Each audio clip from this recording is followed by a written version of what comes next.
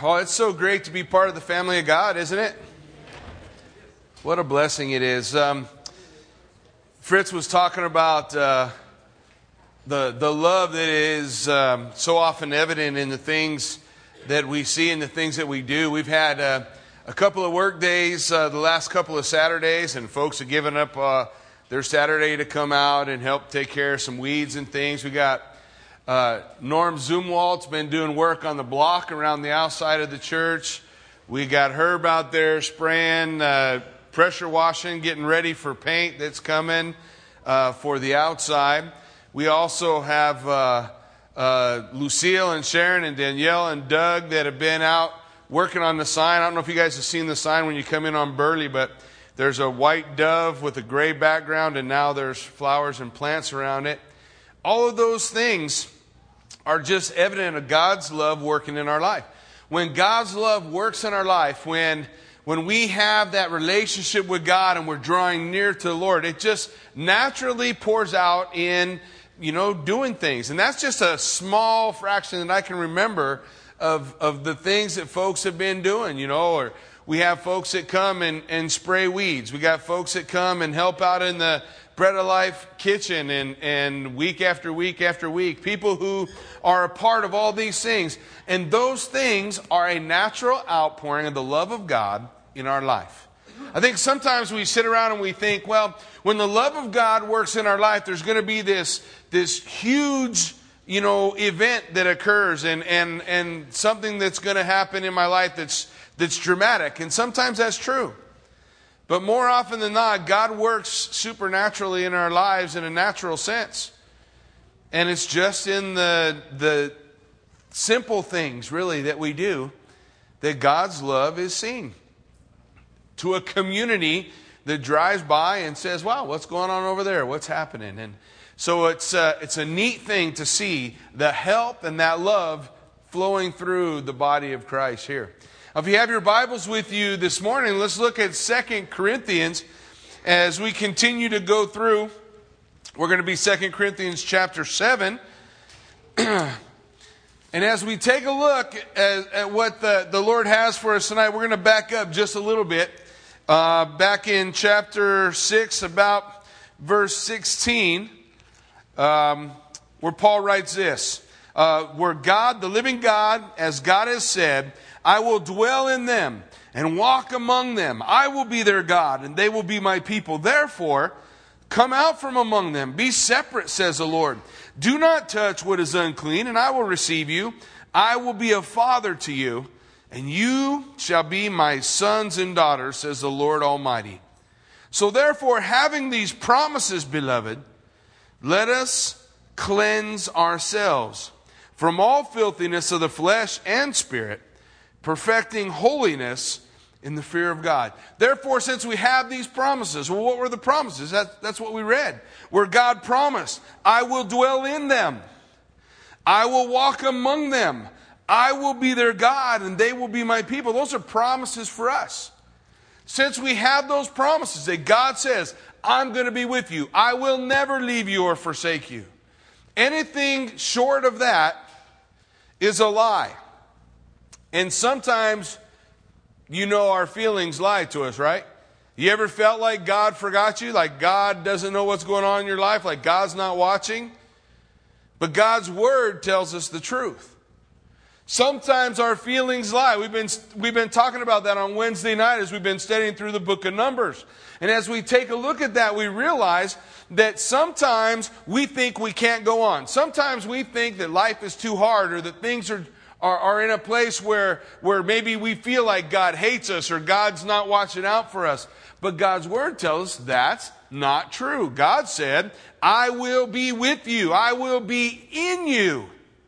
I will walk with you. Whatever path God calls us to walk, He walks with us. He's right there. And what we'll study tonight or today as we go through chapter 7 is we have an opportunity to realize those events that occur in our life will drive us to one of two places. Either a place where we draw closer to the Lord, or we will allow bitterness and resentment to push us away from the Lord. It's the only two things that we'll allow to happen. As we take a look at what the Word lays for us here, Paul tells us how to begin that journey. If I want to draw closer to the Lord in the struggles that I face, then by faith, I receive God's promise. What's that promise? We read it. I will dwell in them. I will walk among them. I will be their God. They will be my people. And in verse 18, I will be a father to you, and you will be my sons and my daughters. I will be a father unto you. And then in chapter 7, he says, since we have these, let us cleanse ourselves. Have you ever been in a place where you wanted to go do something with your kids, but your kids weren't quite ready to go? There have been a few times for Kathy and I that we have a plan. Like when we were in California, I remember when the kids were little, we had this plan. We're going to get the kids and we're taking them to Disneyland in the morning. And we weren't telling them. It was going to be a surprise. That's fun to do when they're still little, you know. So Kathy's thinking, I got it all worked out. Here's how we'll make this smooth in the morning. I'm going to dress them for Disneyland tonight. So she got them all ready for Disneyland, and she put little baby Cole in his crib. He was still in the crib. I don't remember how old was Cole? He was 1. So Cole's in his crib, and then we put JC, who's 3 then. Oh, I'm doing good. We put JC, who's 3, 4. Oh, you're killing me. We put JC in his room. Now, there are 2 rooms adjoined by a closet. There was a closet that went between the rooms. So you open up the closet and you could sneak in there. Kids loved it. They loved being able to sneak into each other's room. And we go to bed. And then we're in bed and we hear this funny noise coming from Cole's room. Like giggling and playing. You know, you dress up the kids like they're going somewhere and they get an idea. Something's happening. And so what had happened is JC had snuck into the room where Cole was, climbed into the crib, and they were just hanging out, having a good old time, just laughing and giggling and playing. So Kathy goes in there and turns on the light. And when she turns on the light, there's this little shriek that she does when something is amiss. You remember the whole snake story, right? So there's this little shriek that she'll give off. So I hear this little shriek. Ah! And I'm thinking, how bad can it be the kids are playing? Oh, apparently Cole was sick and he threw up. And what they were playing with was whatever Cole had eaten for dinner. And the funny thing is, they didn't know it. And JC, when the light came on, all of a sudden he looked at what he had around him. And he was like, Now, I could say I want to be a father to my sons, but I'm not going to take them to Disneyland like that. I'm going to clean them up first. Right? This is the promise that God gives us right here. He says, I want to be your father. You will be my sons and daughters. But then he says, but first, listen, when we apply these promises, let us cleanse ourselves. Let us cleanse ourselves. Now, Jackie, I thought you said when we come to Jesus Christ, He forgives us of our sins. And as far as the east is from the west, He removes our sins from us. And that's absolutely true. By faith in Christ, we are made clean. But you know, day by day, after we are given our faith and our trust in Jesus Christ, as we go through the world, we get dirty again. There's things that happen, remember we talked about last week. When you're clean and you rub up against unclean things, you get dirty, right? That's how it works. And that's the dirt that the Lord's talking about. Therefore, let us cleanse ourselves. There's an example of it we read about in the Old Testament. You see, sometimes this sin that creeps into our life after we've been saved and the things that kind of pull us back and hold us down can be seen in the picture of leprosy. You know, it's just dirty. It's just nasty. We wish we could get this stuff off of us. And we have a story about that in 2 Kings chapter 5. And you're welcome to look at it with me. I'm going to give you a paraphrase. It's called a Jackie paraphrase of the story. But you're welcome to follow along in 2 Kings chapter 5. There's this mighty, powerful, famous guy. His name is Naaman. Naaman is a pretty famous guy in Syria. He's one of the heroes of that nation. And his king, whom he serves, the only problem with Naaman and all the fame that he has and all that he's got going on is he has leprosy. He's got leprosy. Kind of hard to hang out with a guy like that. So Naaman, he's bummed about his leprosy, and the king hears from a servant, hey, there's a guy in Israel that can heal him. So the king writes a letter to the king of Israel and says, hey, I'm going to send my servant to you. Heal him. And the king of Israel is like, what am I supposed to do? Who am I that I can heal this man's leprosy? But Elisha hears about it. And Elisha says to the king of Israel, send him to me. So Naaman comes with all this gold and silver, all this fancy stuff, hoping to buy for himself a healing. And he comes to Elisha. And when he comes to Elisha says to him, listen, Naaman, here's what you need to do. You need to go down to the Jordan River, dip, wash yourself 7 times, and you will be clean. And Naaman gets mad. I came all the way from Syria, and you're telling me to dip myself in this dirty little creek? Because the Jordan River is not a very big river, folks. It's not wide at all. Simple to swim across. Some people might even be able to jump across it in some places. Why should I travel all the way to Israel and dip in this silly little water? This doesn't make any sense at all. And he leaves angry. And as he leaves angry and he's stomping his way back to Syria, his servant says to him, now, Naaman, if the man of God had told you to do any number of other things that seemed bigger, well, those things you would have been willing to do. But why not go to the Jordan River and see if the word of God is true? So Naaman on his way back says, fine. So he goes to the Jordan. And he dips himself, washes himself once, twice, 3 times, keeps coming back up with leprosy. The 6th time, still has leprosy. What do you think he was thinking when he dipped himself the 7th time? Do you think he was thinking, well, you think it would gradually be getting better or something so that I would feel encouraged? But no, it's still all there. And then he dips the 7th time, washes himself, and comes up clean. And he's blown away. He's absolutely blown away. What did he learn? He learned that through obedience to God's word, we can be cleansed. And the psalmist would write in Psalm 119, how can a young man cleanse his ways? You guys remember? What's the scripture say? How can a young man cleanse his ways? By paying heed to your word. Ephesians chapter 5, speaking of marriage, Paul, the apostle, writes to us and says, as an example of our relationship with God, that we are to be washed in the water of the Word of God.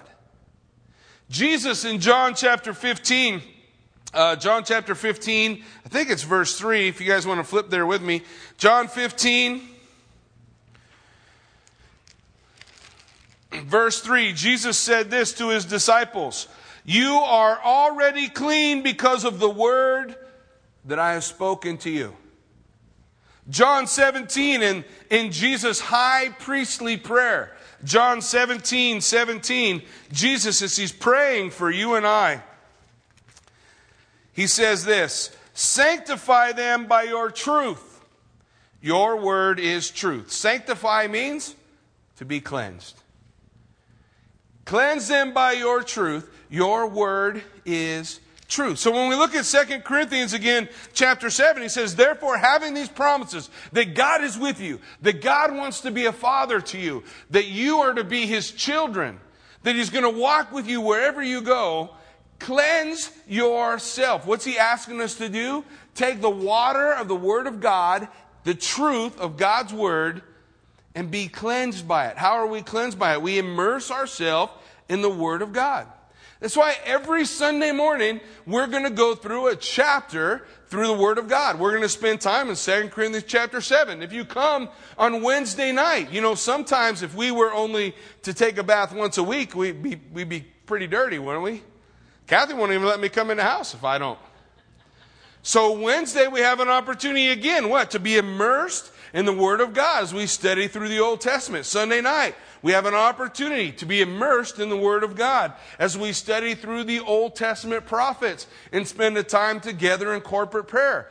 All of these are opportunities. Are there more? Sure. We have 5 different women's studies that are happening throughout the week where you can go and immerse yourself in the Word of God. Every Monday night, we have a men's study. For what? That you can go and immerse yourself in the Word of God. God's Word calls us, listen, cleanse yourself.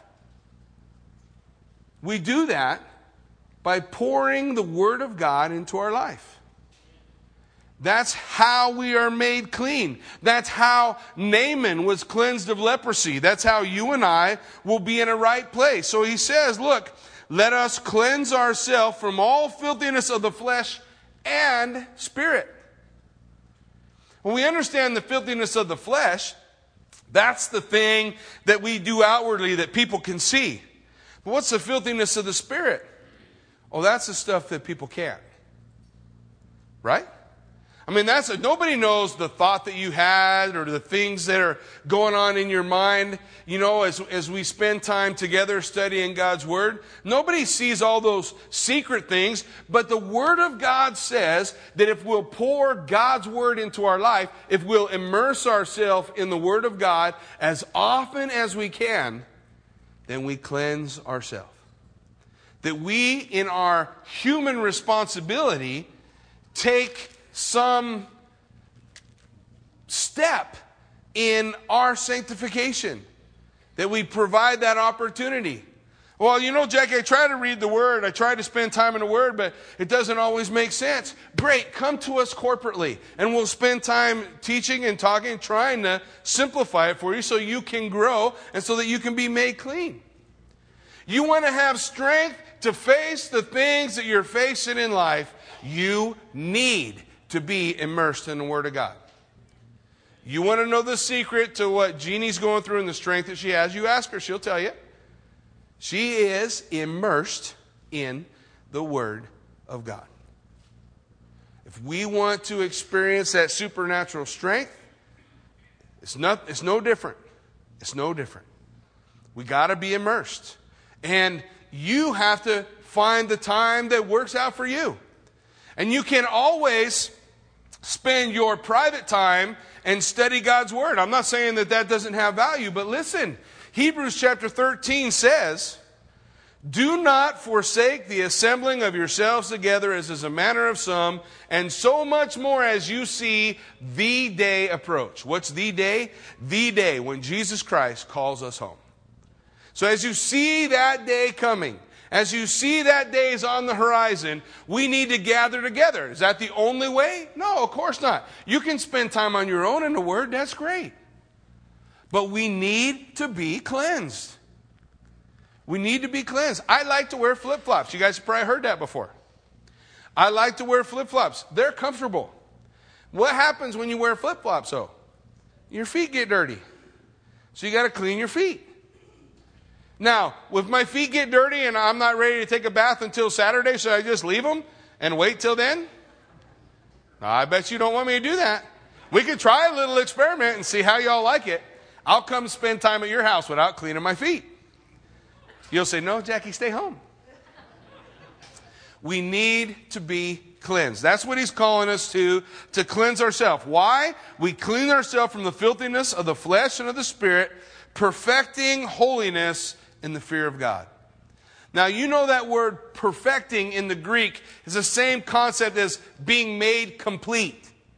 Being made complete in the holiness of God, being made complete by the fear of God. And we've talked about the fear of God before. Some people struggle with that concept. What's the fear of God all about? It's not necessarily, though sometimes it's speaking of that, it's not necessarily just being afraid of God and, I don't want to see God and He scares me. The fear of God is living your life in such a way that you don't bring disappointment to your father. You don't disappoint your parents. All of us, as we were growing up, there were things that were easy to deal with. Whoopings were easy for me. Dad whooped me, it's over, boom, done, great, I'm out. Getting in trouble again. But when Dad would sit down and have one of them talks with me saying, and it would start like this, I'm so disappointed. I remember one time my dad telling me he was disappointed I got caught in a lie at school. It ended up being this big deal. My dad was backing me up, and I had been lying about what somebody had, what had taken place with a teacher at school. And Dad went to the nines for me, man. He had that teacher like standing tall in front of the principal, and he was doing all these things. And I had to come to my dad and say, Dad, I was lying. It's not quite like I said it. And I remember my dad looking at me and saying, oh, son, I'm so disappointed. Now, we all know what that feels like. It's like, ah. When the Bible talks of the fear of the Lord, that's what it's talking about. A fear of disappointing my father. I don't want to disappoint Dad. I don't want to disappoint my Father in heaven by the things that I do. That's living in the fear of the Lord. The fear of the Lord is the beginning of wisdom. Saying, I don't want to do those things in my life. They're going to cause me to get dirty. They're going to make me filthy. So I have to run to 1 John 1:9 and confess my sins so that He will be faithful and just to forgive me my sins and cleanse me from all unrighteousness. I want to choose. Live my life in a way that brings honor and glory to Him. Folks, we've all seen people who supposedly were Christians standing before the mainstream media getting ripped open for something dumb that they did that brought disappointment or dishonor on the name of God. But you know the great news about that? Even though we bring disappointment and dishonor on the name of God, do you know that God is not ashamed to be called by your name, the God of Jacob? He's not ashamed. And He doesn't want us to be ashamed to be known as His kids. And that's what He's calling us to. That we're completed in the holiness of God through the fear of God. When we cleanse ourselves, living our life to bring honor and glory to Him. Then Paul goes on in verse 2. We're cooking. Open your hearts to us. We have wronged no one. We have corrupted no one. We have cheated no one.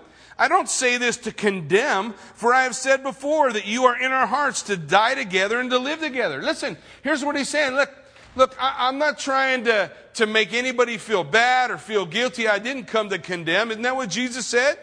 Jesus said, I haven't come to condemn. Why? Because we're condemned already. Jesus said, I come to save.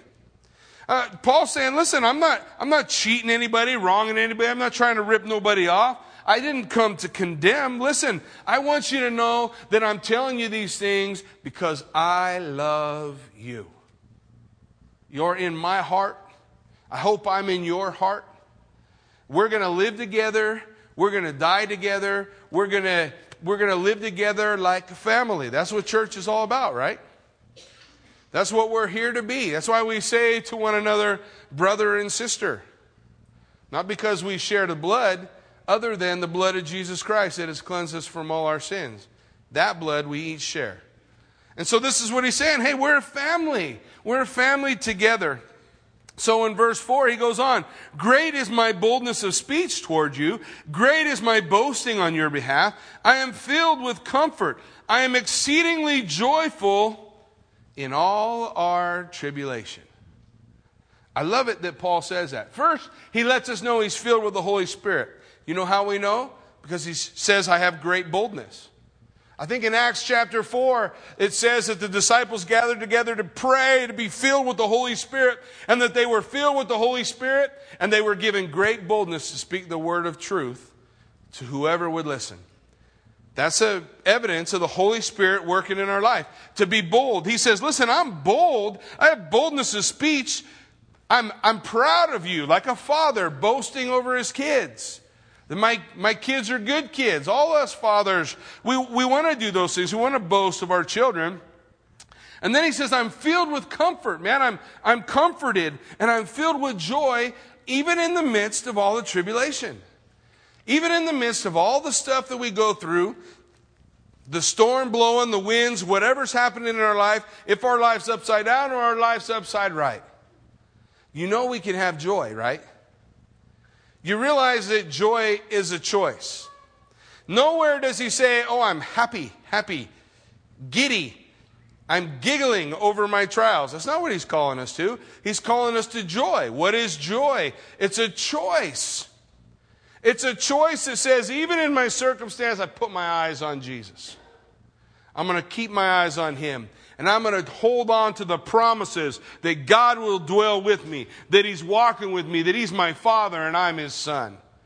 And I'm going to focus on that, and I'm going to experience joy even in the midst of the tribulation that we face. For in verse 5, he says, for indeed, when we came to Macedonia, our bodies had no rest, so we were troubled on every side.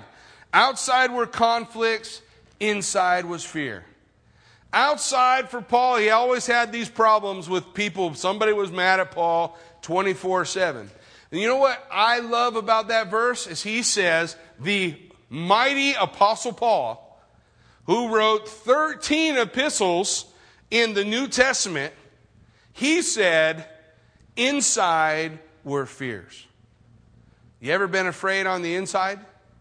Afraid about what you have to do, afraid about what's coming up, afraid about what if I'm not doing this right? What if I'm not teaching right? What if I'm not? I don't want to get involved in children's ministry. What if I do it wrong? What if something doesn't go right? Paul says, he had those same doubts inside of him.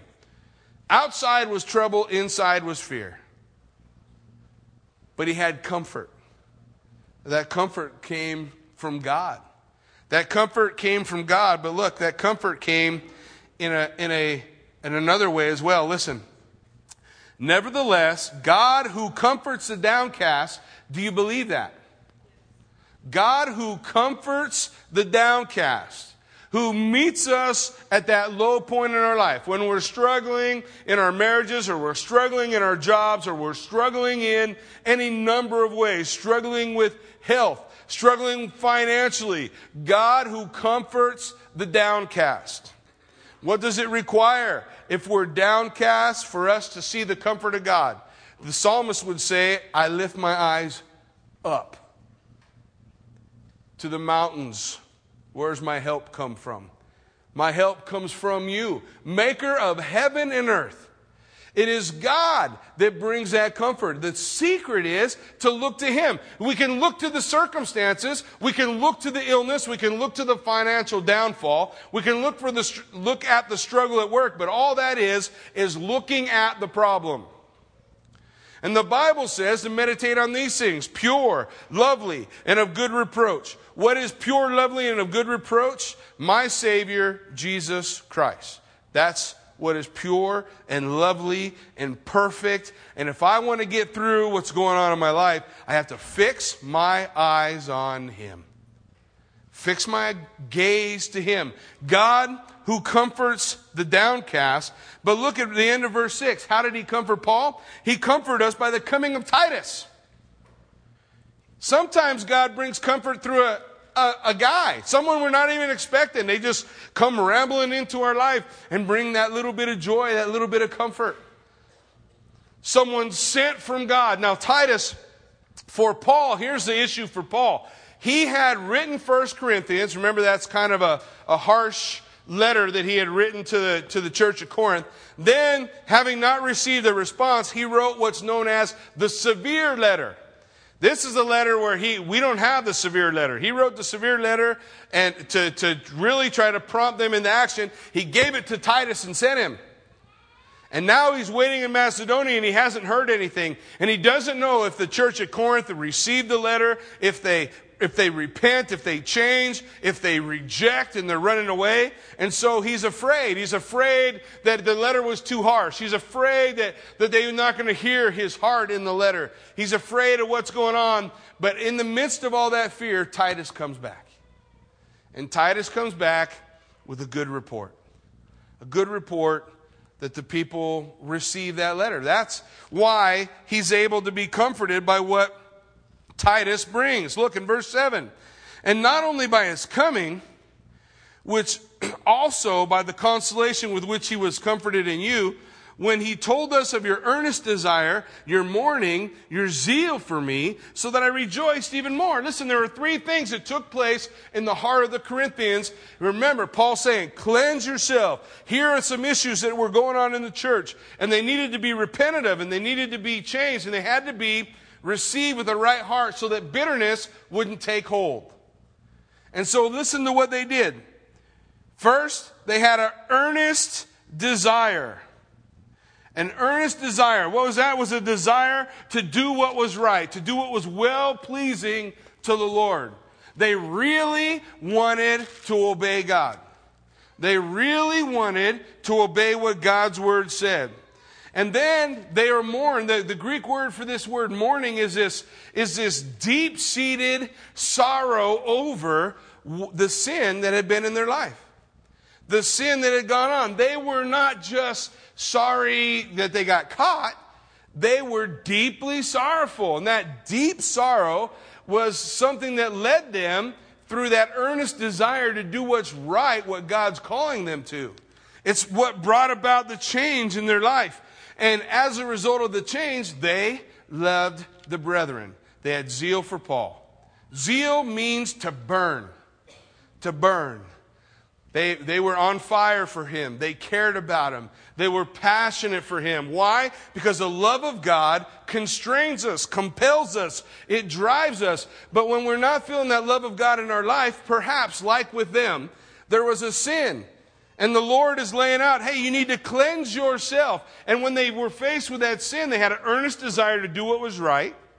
They were deeply sorrowful for what had been wrong in their life. And as a result, the love of God begins to flow through them again. And they have this deep love for Paul. And Paul, recognizing it, says, look, God worked it all out. All the things I was worried about, all the things I didn't think were going to happen or weren't going to work. Have you ever been like that? You ever looked at the circumstances in your life and said, there's no way this is all going to work. This is just the beginning of the whole thing burning up. Life is just falling apart everywhere I look. That's what Paul said. He felt that way. He had fear inside. But then God comforted him and showed him that all those things that he had gone through, all the tribulation, was for a deeper purpose. And lives were changed and people grew. And that's what's going on. Lives were changed and people grew. They grew in their love of Paul. Listen, in verse 8, he kind of describes it to us. He says, for even if I made you sorry with my letter, I do not regret it, though I did regret it, for I perceive that the same epistle made you sorry, though only for a little while. He said, listen, I wrote it, and I kind of felt bad after I wrote it. I didn't really know how it was going to be received, but I don't regret it now. I don't regret what happened now. You see, God led Paul to write that letter. And even though as he wrote that letter, he was afraid and he was filled with fear and he didn't know how things were going to turn out, he trusted God. And God brought it around full circle. Now, sometimes God brings that around full circle real quick. Sometimes it comes around full circle real slow. But it's always going to come around. And it's all about learning to trust God. Lord, I trust you. I'm going to trust you in this. So Paul trusts them, and he's saying to them, listen, I felt a little bad when I wrote it. I was a little bit worried about what I wrote. But listen, in verse 9, now I rejoice, not because I made you sorry, but that your sorrow led to repentance. For you were made sorry in a godly manner, that you might suffer loss from us in nothing. He says, look, for godly sorrow produces repentance. He's going to tell us the difference between godly sorrow and worldly sorrow. Godly sorrow leads to a change of action. Repentance literally means to turn around and go the opposite way. So godly sorrow, remember that deep mourning that they had? It led them to make changes in their life, to say, no, I'm not the same person I was before. I'm not. And so they changed. That's what repentance is all about. The worldly sorrow, on the other hand, leads to bitterness and resentment. And we all know people who, through a series of events, have allowed those events, that storm, the wind that's blowing, whatever the case may be, to drive them to resentment and bitterness. And that is not godly sorrow. That's, I'm sorry I got caught. World's full of people who are sorry they got caught, right? We could all go to prison and find someone. We can find someone. I had a unique opportunity, and I actually enjoy it when I have the opportunity to go teach in jail and have an opportunity to go through a Bible study with the guys and get to know them a little bit. And getting to know them, I met guys who really love the Lord and come to know the Lord through the events in their life, and they're drawn close to Him even though they're in difficult circumstances. And I also came to know guys who found Jailhouse Jesus. And right after they get out, they're going to leave Jailhouse Jesus right there in the jail, and they'll find him again when they come back. But they're going to go right back out. One of them is godly sorrow, the other is worldly. Worldly sorrow leads to bitterness and resentment. Somebody else did this to me, it's somebody else's fault, it's blah, blah, blah, blah, blah, blah, blah, all that stuff. Godly sorrow says, I'm taking responsibility for where I am, and I'm going to allow God to work in my life where I am, and God's going to change me, and I'm going to be different. Listen, when we come to Jesus Christ, we put our faith and trust in Him, immediately we're made clean. I'm not talking about getting saved. I'm talking about after we've been saved, cleansing ourselves. And after we've been saved, we need to repent. There's got to be something different about our life. If there's nothing different about your life from the moment you got saved to today, you might want to take stock in what's really going on. Because godly sorrow leads to repentance. And repentance is a change of direction. Doesn't mean I don't fail. Doesn't mean I don't fall sometimes. Doesn't mean I don't still struggle. It does mean that my attitude is to turn my back on that sin and go the other way. Now, you and I both know sin pulls hard sometimes. And every once in a while we may turn back. We may fall. We may stumble. But the Bible says that what are we to do? Confess our sins, repent, turn our back on it, and begin our walk with the Lord again. Godly sorrow will always lead to repentance, but worldly sorrow will lead to resentment and bitterness. And if you want to know which one's working in your life, take a look, take stock. Are you bitter? Are you resentful? Or are you repentant? Because remember, when the church of Corinth made those changes, godly sorrow came in their life. They turn, they repent, they move forward with the Lord. As they did those things, what happened in their life? They had an earnest desire to do the things that God was calling them to do. They had a deep mourning for the failure that they had had, and a love for God's people. So if godly sorrow is working in my life, I'm going to have an earnest desire to do the things that God's Word lays out for me to do. I'm going to be deeply sorrowful for the times when I fail, but I'm also going to be filled with the love of God for God's people. That's what we see in the Scripture. That's what godly sorrow produces. That's what we want to see pouring out of our life. Because the world's sorrow, guys, leads to death. It doesn't help. It doesn't help. It's just banging your head against the same stone wall over and over again. It's no fun. Banging your head against the same stone wall over and over again. God wants us to experience godly sorrow. Look what verse 11. For observe this very thing, that you sorrowed in a godly manner. So what came? What diligence it produced in you. What's diligence? That's that earnest desire to do what's right. It produced diligence. Diligence gets a job done. It sees a job to completion. It's going to keep going until it's finished. That's diligence. And so here he says, this is what godly sorrow will produce. What diligence it produced in you. What clearing of yourself. That's that eagerness to cleanse yourself. Eagerness to go and immerse yourself in the Word of God. Take a shower. But take a shower in the water of the Word of God. Getting together with other brothers, other sisters, pouring over the Word of God. Whether it's corporately here at a home study fellowship, whatever the case, that as often as you can, you're allowing God's Word to make you clean. God's Word to work in your life. What clearing of yourselves. What indignation. Indignation, that's that righteous anger towards sin. That you despise what is evil. What's the other side of that? You cling to what is good. You despise what is evil. You don't make compromise with it. You don't figure out how you can get that evil thing into your house and work it all out. You turn from the evil and you cling to what is good. What indignation, he says. This is the godly sorrow in their life.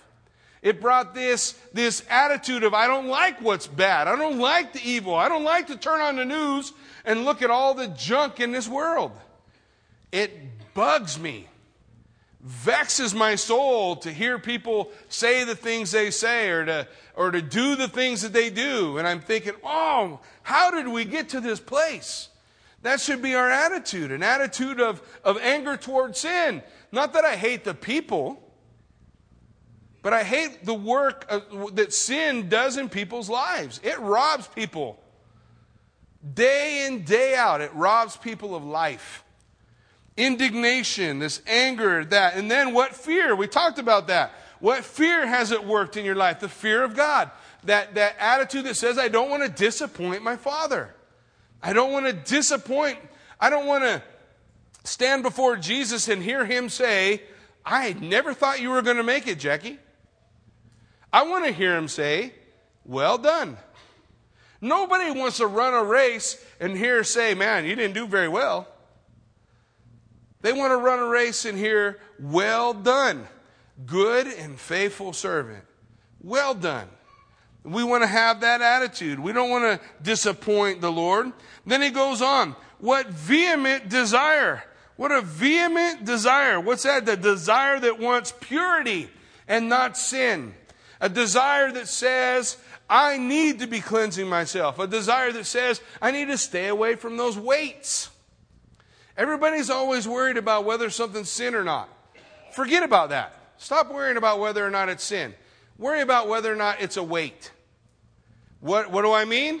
Worry about whether or not you're trying to run your race for God by putting 45-pound plates on your back. Instead of worrying about whether or not something's a sin, worry about whether or not it is slowing you down in your race with God. If it is, godly sorrow will lead to a vehement desire that desires pure and lovely, that desires to be conformed not to the image of this world, but transformed into the image of Jesus Christ. That vehement desire that says, hey, I want to step away from what was here and I want to move on. And then the next thing is what zeal? What zeal? Remember what I told you zeal is? Zeal is burning. Are you on fire for Jesus Christ? Because godly sorrow and repentance leads to being on fire for Jesus Christ. Listen, as we look at what God's Word says here, we as a body been praying that God would move through us with revival. How does revival start? It starts with repentance and godly sorrow. And the next thing you know, God's people are on fire. God's people are reaching out to people in the love of Jesus Christ, reaching them with the power to transform their life, not from this world, but to otherworldly life, a life created in Christ Jesus that's holy and right and beautiful. Didn't Jesus say, I've come to give you life more abundantly? If we're not experiencing abundant life, we need to abide in Christ, not in this world. For in Him, we have abundant life. We want that zeal of the Lord, that zeal that burns within us. And then ultimately, what vindication in all things you prove yourself to be clear in this matter. What's vindication? You're made righteousness. Remember when we looked at 2 Corinthians chapter 5, verse 21, I think it says that he who knew no sin became sin for us, that we might become vindicated. His righteousness. That we are standing in a just place before God. Godly sorrow and repentance helps us to experience these things instead of just reading them on a page and saying, I wonder what it's like to have a life like that. Godly sorrow will lead us to that. Therefore, although I wrote to you, I did not do it for the sake of him who had done the wrong or for the sake of him who suffered wrong, but that our care for you in the sight of God might appear to you. Listen, I want you to know that I love you, and that's what I wrote to you about. And sometimes hearing God's word is not always the popular thing to hear. You see, in the Old Testament, there's a story about these fellows. One guy's name is Jehoshaphat. I bet you didn't know that that was really a person. Jumping Jehoshaphat? I don't know if he ever jumps. But there was a guy named Jehoshaphat and a fellow named Ahab. Ahab and Jehoshaphat are going to go to battle. And so Jehoshaphat says to Ahab, Ahab, well, what did the prophets of God say?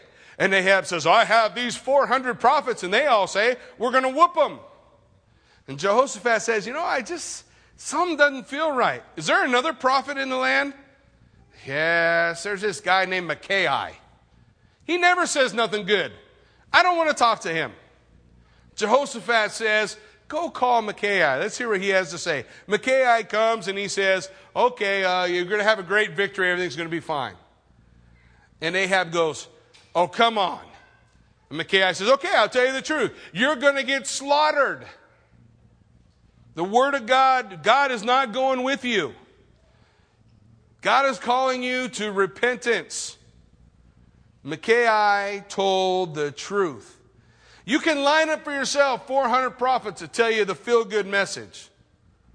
Or you can listen to the truth of God's word. The truth of God's word is calling us to repentance. Calling us to cleanse ourselves from the filthiness of this world that gets all over us. It doesn't mean we're supposed to walk around like some nose in the sky, holier than thou, bad attitude. That's not what he's talking about. He's talking about saying, hey, be cleansed. Pour the water of the Word of God in your life. Don't be counted among them. Be counted as mine. My question to you this morning is, are your colors clear? Do people know who you are when they see you? Do they know who your Father is? Do they know what you stand for? Our colors ought to be clear. When people see us, they ought to know what that means. All around the world, in at least the not too far distant past, when the stars and stripes were flown, people knew what that stood for. What the colors were all about. When people see you flying your colors, do they see what you're all about? Are you a top secret Christian, or are you out there on the front lines saying, God's my Father? He walks with me. He dwells in me. He is with me. And as a result of that, I want my colors to carry about that concept that I'm one of God's kids. I want people to see that. I want them to know that. If that's not clear, then God says, cleanse yourself. Come out from among them. Be separated unto God. Be clear about who you are and what you're about. And allow that godly sorrow to work that work of repentance in our life. And then receive the true word of God, what God's word says, and apply it. Don't line up for you a bunch of people who will tell you everything you're doing is okay. There's nobody in here where everything we're doing is okay. It's not. God calls us to cleanse ourselves, to walk and be clean. Therefore, in verse 13, he says, we have been comforted in your comfort, and we rejoice exceedingly more for the joy of Titus, because his spirit has been refreshed by you all. See, when people turn and repent, other people's spirits are ignited. Have you ever been near someone who's on fire for the Lord and caught fire yourself? There was a time in my life where my Christianity was more religion. It was just this thing I did. And we moved into this neighborhood, and in this neighborhood was this guy who, of all places, was drunk one night in a bar and got saved in the bar while he was drunk. And he come out of that place, I don't even know, that shouldn't work. But, hey, it worked. This dude was on fire for Jesus. All he wanted was to know more, to pour the Word of God in his life. And he kept coming to me and asking me questions. Some of them I had to answer for. Some of them I didn't. And the next thing I know, he says, there's this place up on the hill. They got a Bible college. Let's go. That's how I went to Bible college, because some guy got on fire for the Lord, and as he was burning, he stood too close to me, and I caught on fire. Isn't that what we want? Don't we want to leave this place repenting and being ignited little burning bushes for Jesus? Not consumed, because the fire is the fire of God. It doesn't consume when it burns on it. It just lights everything up. And then you just stand near somebody and they catch on fire. And they catch on fire and they catch on fire. Pretty soon, the whole community is burning bright for Jesus Christ. And it all starts with that phrase, cleanse yourself. Cleanse yourself. Allow the comfort of God to comfort those who are around you. For if anything I have boasted to him about you, I am not ashamed. But as we spoke all things to you in truth, even so our boasting to Titus was found true. And his affections are greater for you, because he remembers the obedience of you all, how with fear and trembling you received him. Therefore I rejoice that I have confidence in you in everything. You remember the first letter to the Corinthians? Man, it was kind of harsh. But here in this second letter, Paul is like, man, you guys are right there in it. You've repented. You're moving forward. People are catching fire around you. And the love of Jesus Christ is going to change those people. And I'm so excited, because that's what I want to see with us. That we cleanse ourselves. We turn to the Lord with godly sorrow, that we experience that diligence, that earnest desire, that deep mourning, all those things working in our life to draw us near to the Lord, so that our relationship to him is real, not just some kind of imagined thing. It's just something that's smoking. And as it's burning bright, all we have to do is be around people. And the Spirit of God will catch them on fire too.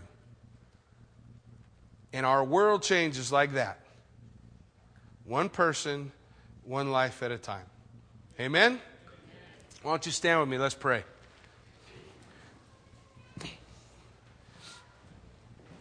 Heavenly Father, Lord God, we just come before you. We thank you, Father, for the truth of your word. And Father, may we not be those people that would want to line up a bunch of people that will just say what we want to hear. But may we really receive your word, the word of truth. And may we allow that word of truth to sanctify us, to make us clean. God, if we're struggling, if we're having a hard time, then help us find ways to plug in to have the word of God in our life every single day.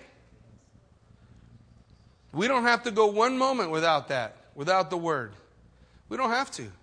We may not be able to get around or go someplace necessarily, but we can certainly plug in the Word of God into what we're listening to, or plug in the Word of God into what we're doing. Father, we just want to be able to stand before you as your sons and daughters, not covered with the junk of this world, all excited about what the next day brings, but rather, Lord, clean, ready to be used. Our colors are clear. People look at us and say, that's a believer in Jesus Christ. That's what we want, Lord. So by your Spirit in this place, just pour out your Spirit upon us and do that work within us. Oh, Father, if it's got to come from a harsh word, then so be it. Let it come. If it's going to come through just your word, Lord God, let it come. Let it drive us to godly sorrow that leads to repentance, that we would change the weights and the snares and the things in our life that are holding us back. Because if we really want our community touched with the love of Jesus Christ, it starts with us. We have to be real. We have to be clear. We have to be cleansed. So God, do your work. Do that work within us, Father, as we come to you with open hearts. Even as Paul declared, come to me with open hearts. And let me pour the water of the Word of God in and watch what happens. Father, may we come to you with open hearts. Open hearts, Father God, just asking for more of you, more of your Spirit, more of who you are, more of what you want to do in our life. That we would realize that the true excitement in life comes in living a life fulfilling our purpose. Father, bring us to that place. Fulfill us. Lead us. Lead us to you, Lord God. Drop us to our knees. Bring us to the place where you want to work your perfect work in us. Oh, Lord God, we love you. So move among your people. Father, we lift up this morning to you, God, and we ask, Lord Jesus, that we would leave not the same. I don't want to be found in the same place that I came. I want to be found in a new place, in a right place, in a clean place. I want to be found right. I want to be found doing what you're calling me to do. I want to be found fulfilling my purpose. Oh, Lord God, I thank you that you love us.